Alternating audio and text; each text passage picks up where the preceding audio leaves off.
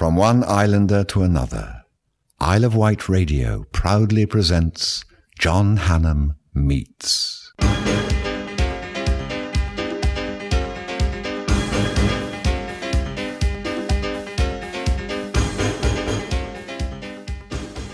Hi and welcome to another John Hannam Meets.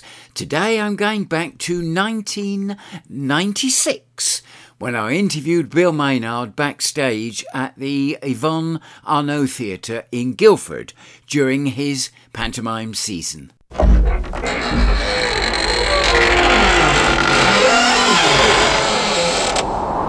Another Hannam Archive.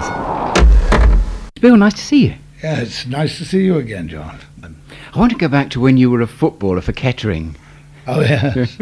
Did you sort of have aspirations to become a league footballer? Oh, yeah. Well, I had actually been on the books of Leicester City, and I went to Notts County for a while as well. But Kettering Town came up with a bit more money. In those days, you know, one played for about 35 bob a week or something like that, and I think they offered about £3. Unfortunately, I got what is known as a divided cruciate, which is a knee injury that usually, in those days, used to put you out of the game. They can repair it now because Gascoigne got one, the same injury. But of course, Clough got one as well. And with Clough and Gascoigne and me all getting the same injury, I always sort of thought it was the injury that seemed to go straight from your knee to your mouth. Then you became Billy Williams, sort of entertainer. Well, I was Billy Williams a long time before that. When I was 8 years old, I started being an entertainer on the clubs. And there used to be a very famous comedian in the old days, in the 1900s, called Billy Williams, the man in the velvet suit. Well, I used to be known as Little Billy Williams, the boy in the velvet suit. And in those days, I used to do 9 entirely different acts. You know, I used to play instruments and do impressions, and I was in drag by the time I was about 9. I used to do an act with a song that went, I'm knitting a singlet for Cecil, a nice woolly singlet for Cecil. It'll keep him as snug as a bug in a rug, as in my embraces he'll nestle. And I used to do a load of jokes about my boyfriend Cecil and all that. Now, I used to do a spot as a soldier, and I did a song called Oh, the Colonel Was So Kind and Gentle. And it went on from there. When I was about sort of 14, I started playing football seriously, and I was going to make that my career, but unfortunately my knee put me out of it. So by the time I was about 16 and a half, 17, I then I'd finished in football, and I started back being a band singer at that period, until eventually I started on the clubs again, doing the odd joke as well as singing a few songs, and I eventually went to Butlins, which was my first sort of real professional job, and went on from there. Skegness? Butlins, Skegness, and then on to Filey the next year. And then teamed up with my agent.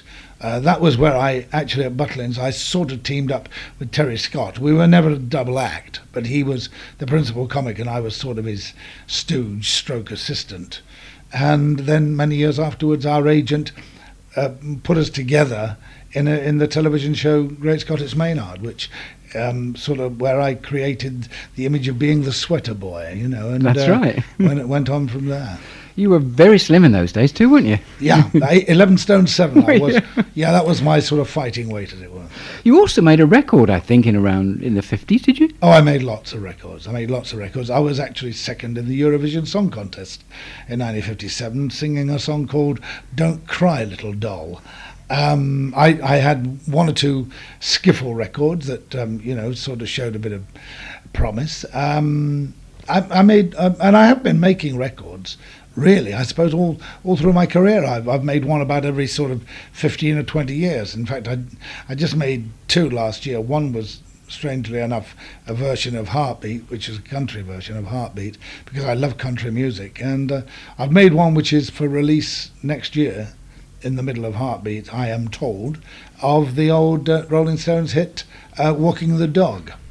That obviously goes back to your sort of singing with big bands, Bill, really, does it? Yeah. I mean, the thing is that I've sort of been, I suppose, a very diverse figure in the theatre, because I've tried to do as many different things. I mean, when I was at the first height of my success, I suppose, in 1957, I opted out of television and went into rep because I wanted to learn to be an actor, because I basically wanted to be a film actor. I didn't realise that being an actor tended to get in the way.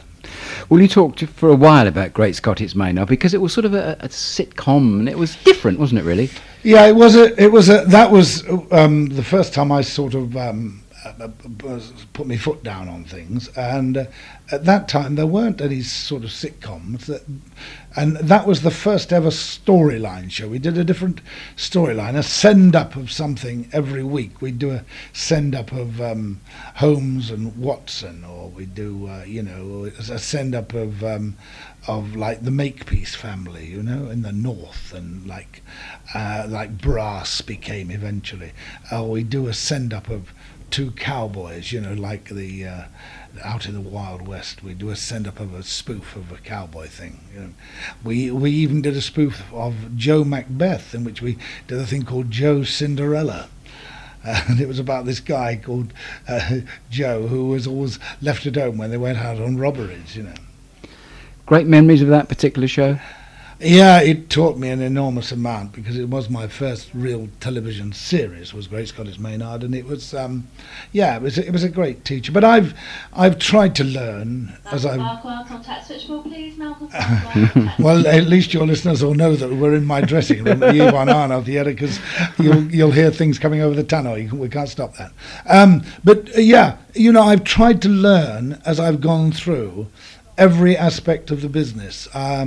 I've tried, I've done like cabaret, concerts, summer seasons, pantomimes, dramatic plays, classics, including Shakespeare and things. In fact, the last Shakespearean role I did, which I said was going to be my swan song on the stage, was when I did Falstaff at Chichester, the festival, and that was, I felt that was the right thing to finish on.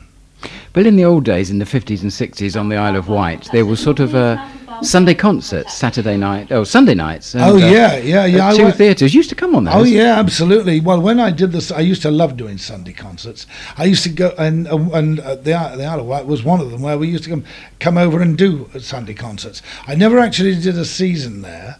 But I go anywhere to do Sunday concerts, because strangely enough, you used to be paid as much for a Sunday concert usually as you did for the whole week. They were a good earner in those days. They used to actually transfer you from one theatre to another by taxi, so you did 2 for 1. Do you remember that? That's right. Well, actually, when we went to Butlins, because I used to, after I'd played at Butlins, I used to go back when I'd been on the telly, as it were, and I was a personality or a celebrity, whatever I used to go back there, and sometimes you'd do 6 in an evening, and they used to take you by a sort of mini coach.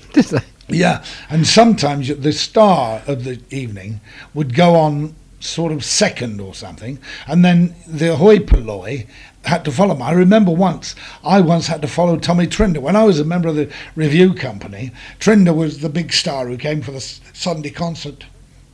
And I had to follow him, and I said, I've got to follow you, Mr. Trinder. And he said, don't worry, son, you'll be all right. And he actually, before he finished, he said, right, I've got to go and do another show now. But he said, there's a young man coming on. And he said, it's very hard for youngsters to follow us established people. So, he's a very nice lad and a good comic. So I hope you enjoy him, which I thought was very sweet of him. He was a good comic, wasn't he? Yeah, and a nice man, too. And I've tried to sort of do that sort of thing for other. There's so many people wanted by the switchboard today, and you can't even switch it off. So I've tried to sort of carry on that tradition. I mean, I was helped by so many people. John Pertwee helped me enormously in my early days. We did tours of Korea together, for the army and things like that. And John helped me enormously. Izzy Bond was another great man who helped me fantastically in my young days to just encourage me and tell me how to do things, and learning from those old performers was wonderful. I think it's one of the things that is, that the youngsters don't get today, because today you're on your own. They only use, and if you're doing a stand-up act, they only usually have the one, and there's none of the older comics who can tell you, because unfortunately they've all gone. The only people who could tell you are people who are stand-up comics themselves now today, and most of them, unfortunately, never had that background, and most of them, unfortunately, have to do obscene material. It's a shame. I think it's a crying shame when I look back and think of the people who got by on timing. It's like in this pantomime I'm doing now at the Yvonne Arnaud. There's not a questionable joke in it, and everybody's saying it's wonderful to see a wholesome pantomime. I've been to see a couple, and I'm appalled at some of the material that they use in the guise of comedy for children to listen to. I think it's so wrong. John Hannam can't cook, won't cook, but what a sexy voice. My current guest is Bill Maynard, one of Britain's most favourite actors currently in the wonderful series Heartbeat. We're looking back on Bill's early days when he was a top stand-up comedian. Then, Bill, you moved into comedy. Some said you were silly. You gave up sort of £1,000 a week and you took £50 a week in rep. Yes, well, that was because, as I said before, that was because I wanted to be an actor, basically, but I came from the lower working class. And in those days, when you came from that group, you didn't go to drama school. That's the way you became an actor. You had to go to drama school, and to go to drama school, somebody had to pay. And, of course, in those days, I mean, we were lucky to get enough to survive, let alone, go to drama school. So to be a performer, you had to go into the clubs and whatever. And so I'd always aspired to be an actor, and I wanted to be a film actor as well. And I thought to be an actor, you had to know, to be a film actor especially, you had to know how to act. I didn't realise until I started doing it that it could tend to get in the way, because the most easy way to do it is to be a personality. If they want a 25-year-old Cockney lad, they go and find one. If they want a 70-year-old Irish drunk, they go and find an actor who is Irish, 75, and has probably drunk a bit in his time. So now they don't ask you to be... There are very few character actors left. In fact, I honestly believe I'm one of the few, because it's wonderful the way that in the North, the people have accepted me being a northern person, which I'm not, because I was born in Farnham in Surrey, and I was brought up in Leicestershire. And the only reason that I seem to have done most of my work for Yorkshire Television or Granada. And because of that time, it seems that I have played mostly Yorkshiremen. And so people accept. I mean, I am now sometimes referred to as the Northern actor, which basically... all right, I'm from the Midlands, and I suppose people on the Isle of Wight, and that is the north, but I assure you it's not, because the accent around where I live is much more akin to the Birmingham. In fact, when I did The Gaffer, I always thought that I wanted to do that with a black country accent, because that's where a lot of these engineering companies are based. But unfortunately, Yorkshire Television wanted it to be based in Leeds, wanted the factory to be based in Leeds, obviously for cost. So again, the Gaffer had to be somebody who came from Leeds. Bill, what I've always admired in you, you had rough times in the 50s and 60s. You were bankrupt for a while, and you had a big tax demand, and you kept working, you kept going, didn't you? Well, yes, because you see, although I lost all my money, I only actually lost that once, but in '62. That saved me, though, as I think, as a person, and certainly saved my marriage and things like that, because I was a bit... that time I was a bit Jack the Lad. I used to drink a lot and do all the sort of things. I used to find ladies very attractive, and but then again, who doesn't? Quite right. And so I sort of did all the things really I shouldn't do, and I was becoming a bit of a pain. I mean, I'm still a pain, I think, to a lot of people in the business, but at least I know I am now. You're a nice pain. No, I think I'm a pain now, but I'm a pain. For a very good reason. It only becomes a pain when because I do stamp my foot a bit, because I feel a great responsibility to the public. With anything I do, it's easy to keep your mouth shut, and I think there's far too much of it. There's far too much fear in our business. There are people, a lot of producers. Not all of them by any stretch of the imagination, but a lot of them are on a bit of an ego trip, and they try to turn actors into puppets. And I'm afraid a lot of people do accept it. But I've never been like that. And I think when you've been a comic, you see the basic difference I've always thought between a comic and an actor doing comedy is an actor hopes to get laughs, but a comic has to get laughs. And I think there's a great amount of difference in your attitude when it comes to that. It's all right going on and blaming somebody else. But when you've been a stand-up comic, there's nobody to blame. And so you know at the end of the day, it's your responsibility. And I think that's one of the things that makes me, I suppose, what I am. I mean, I still fight well, I don't have to fight now, but I mean, I have had to fight in Heartbeat with one or two of the producers who are now gone, I'm delighted to say. And I've always had this great support of the sort of executive producer. His door was always open to me, so thank goodness he was there. But you do take a bit of a chance, when you confront them, as it were, and when you do that, you better be right as well, because if you ain't right, they're at you like a pack of wolves. Bill, when you were quite low in the business, did you ever think of giving up or not really? Oh, yes, I did. I mean, there was one period, in fact, after we'd lost the money and things like that, and I was still getting accolades in artistically, if not a lot of money. I did some wonderful jobs, Nottingham Playhouse, mostly. I mean, I was allowed to do a lot of the parts I'd always wanted to play. And so that was wonderful for me artistically, but financially it was bad. And because I'd been into many, many big houses and as an entertainer or a guest or something, and I'd mixed a lot with the sort of people downstairs, and all of a sudden they'd cut off a bit of meat or something and say, here, have this, it's too good for them up there. Or they'd open a bottle of the wine, they'd taste it and say, oh, that, we'll have that, send the rubbish upstairs. And I thought, wait a minute, these people lead a wonderful life. And so at one stage, I actually put an advert into an American paper, advertising my wife and I as British Shakespearean actor and wife desire posters, butler stroke housekeeper. Did you? Yeah, well, I thought to myself, here you are, you can go there, you drive around in a Cadillac, you have no financial responsibilities whatsoever, you are kept, you eat and drink the best. And I've played many a butler, and I thought being at that time, being at that period in the middle of doing a lot of Shakespeare, I could sort of curtsy and bow with the best of them and say good morning, my lord, or sire, or something.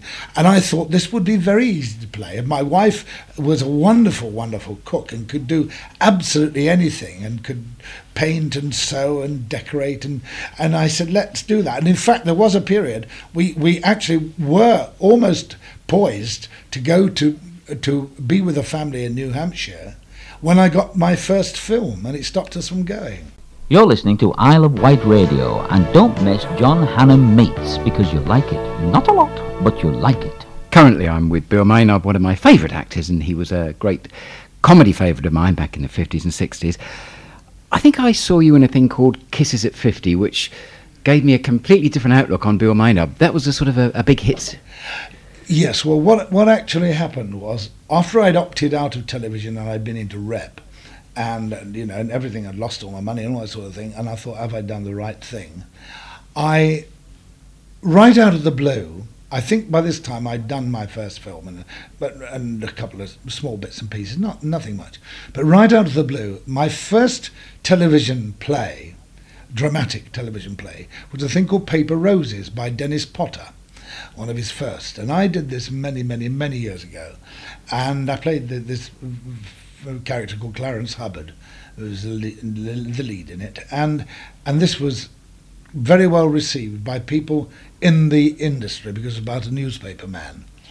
And then 6 months later, I got another offer to do Kisses at 50 by Colin Welland, playing this bloke who left his wife because he fell for a barmaid on his 50th birthday. And this won the BAFTA award and sort of established me then as a dramatic actor. And that was exactly what I wanted. And then about 6 months later, I was offered a part in a sitcom for Granada, a thing called The Life of Riley, playing a sort of randy insurance man. And I did that, and the first one went to number 1 in the network ratings above Coronation Street, and it was unbelievable. So here am I, I've spent all this time, and I'm back again being a comic. It was amazing.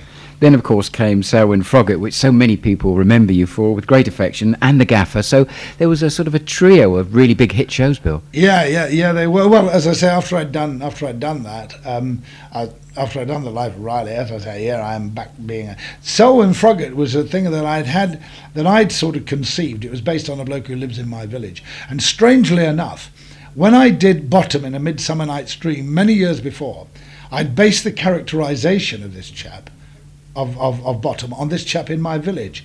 And so what it did, that came full circle, because when the BBC actually asked me, Duncan Wood, who was at the BBC, said, have you got any ideas? And I said, yes, I would like to play Bottom brought up to date. And what Selwyn Froggatt really was Bottom from A Midsummer Night's Dream. And the club committee were the Mechanicals. That's how I saw it.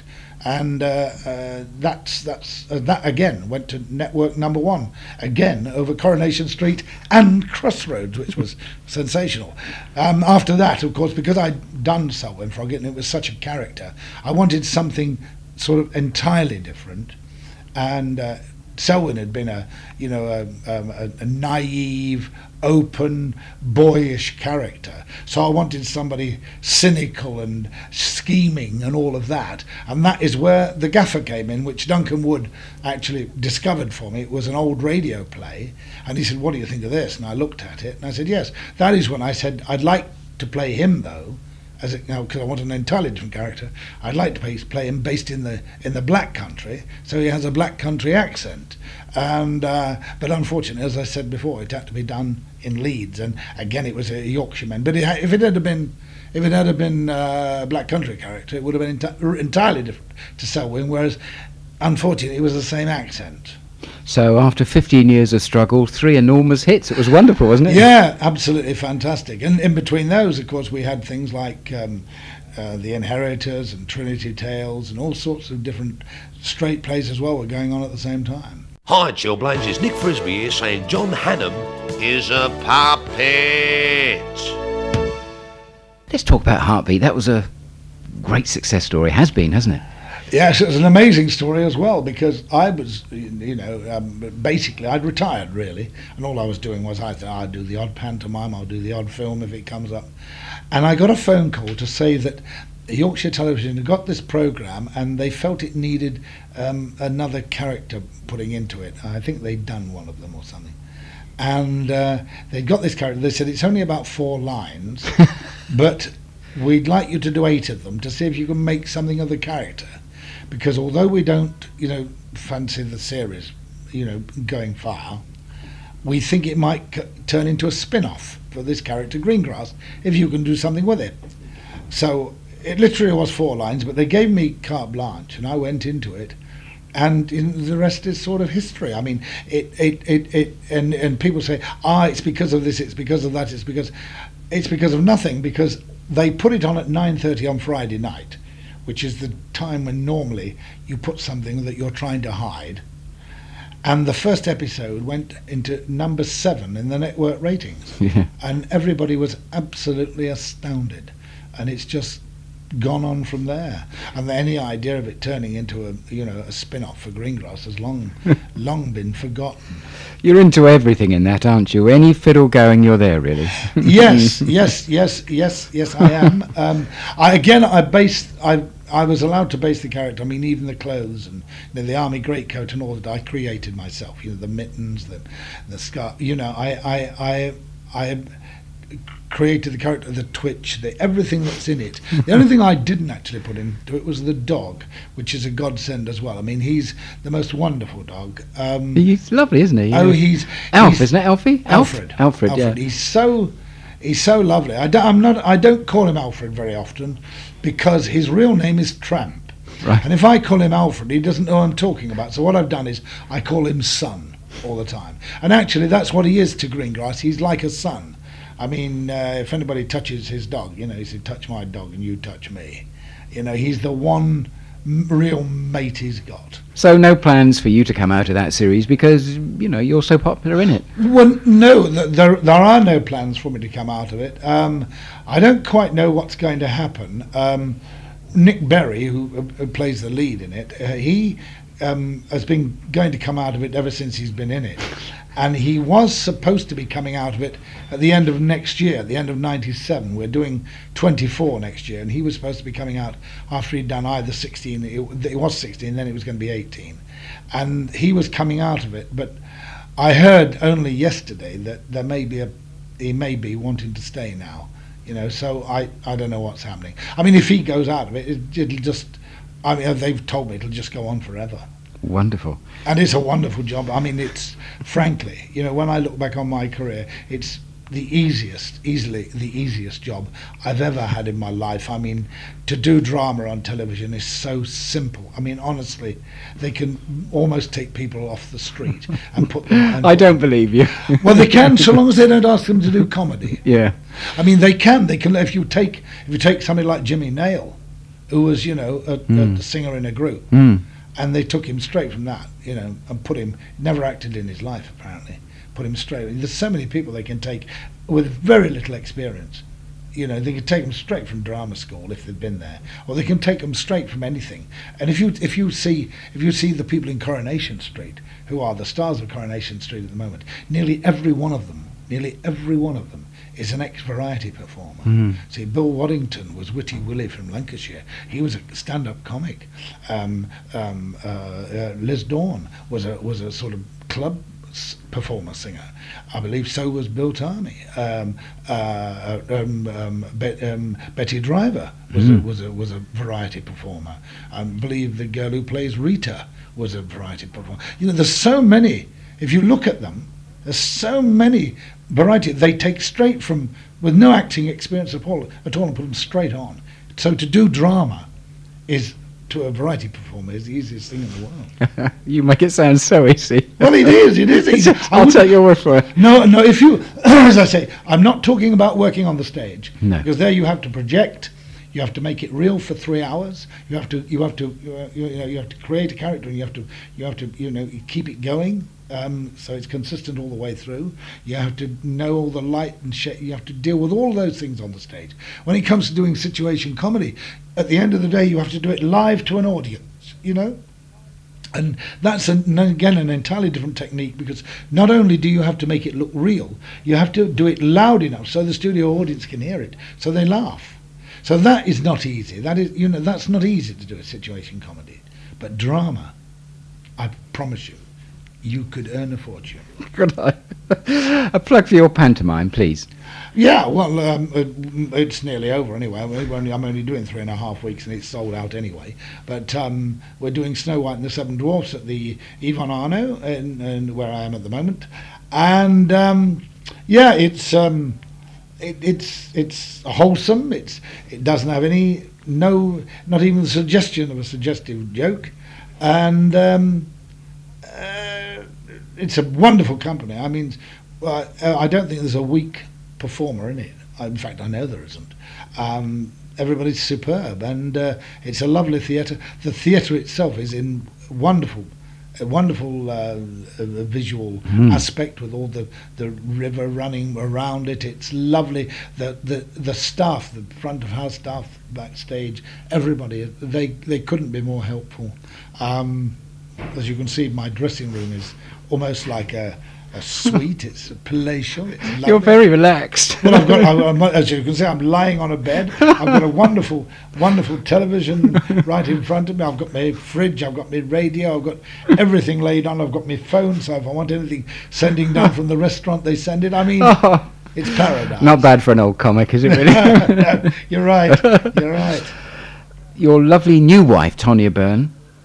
Since we last met, you got married, didn't you? Oh, yes. Well, Tonya was a girlfriend in the 50s, when I was a bit of a lad, to say the least.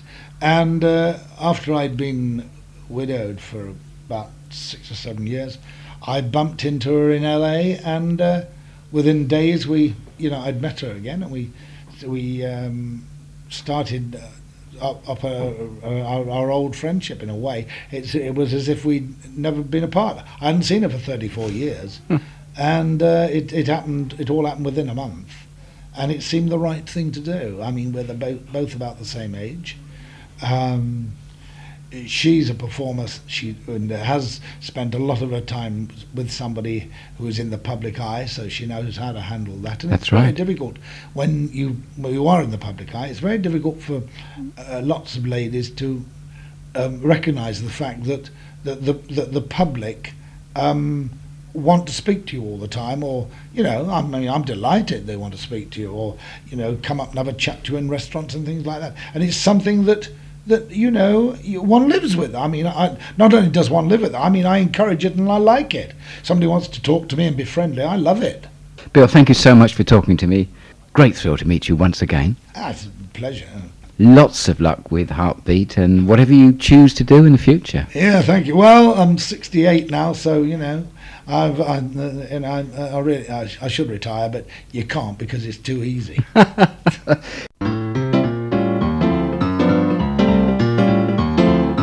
It's great, he's got a swell personality. He meets and greets the stars with such amenity, good enough to make you coming out of the street. John Hannam. That's right. Drew Miller actually sings there about coming in from the street. Well, actually, when I met Bill Maynard in Guildford in 1996, it was a case of going out into the street. Just before the show began, the assistant stage manager came in and Bill said, "Oh, could you get me some shopping?" She said, "Bill, it's much too late now. I've got work to do." And Bill said, "Oh dear, I needed some bits and pieces." So I said, "I'll go, Bill." And he said, "Will you?" So he told me what he wanted, which was toothpaste, toothbrush and a few bits and pieces. And he gave me a tenner. About 10 minutes later, I came back and I gave him his bits and pieces and some change. He said, "Blimey, John, I'll send you again. No one's ever given me change before."